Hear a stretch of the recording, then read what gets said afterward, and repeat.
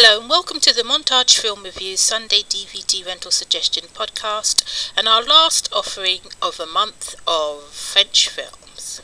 This is a vintage edition. Lift to the Scaffold is a black and white film directed by famed director Louis Malle and has a soundtrack courtesy of Miles Davis. It is about two sets of lovers, 3 guns, 2 attempts at suicide, 1 murder that looks like a suicide, and a long night in Paris.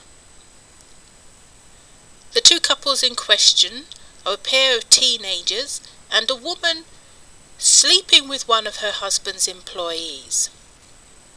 I would say sleeping with, but she does seem to be in love with this man to the point where she's sick with it. It is not an irrational kind of love, but it does not seem to be anything other than all-consuming, causing her to wander the streets all night in search of her lover, Julien. The younger couple, however, are far too immature and troublesome to have any understanding of what real love is. They are a couple of wayward teenagers. The girl works in a flower shop on the same road as Julien's office, so they are in a perfect position to see when he leaves his car running and unattended to go back to his office.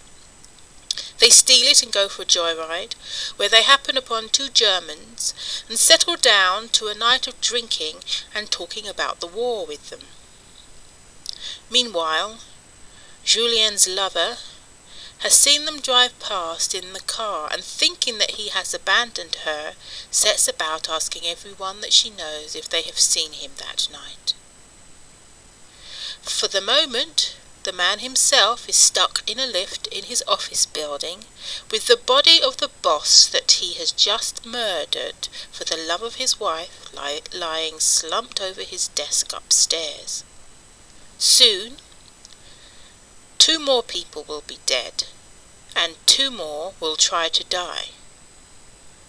Then the police will be involved, and the morning papers will give a version of events that pleases no one. I'm your host, Shay Trinity, and this has been an Eskimo Fin production. Remember that you can buy a copy of this film from the Montage Film Reviews book and DVD store.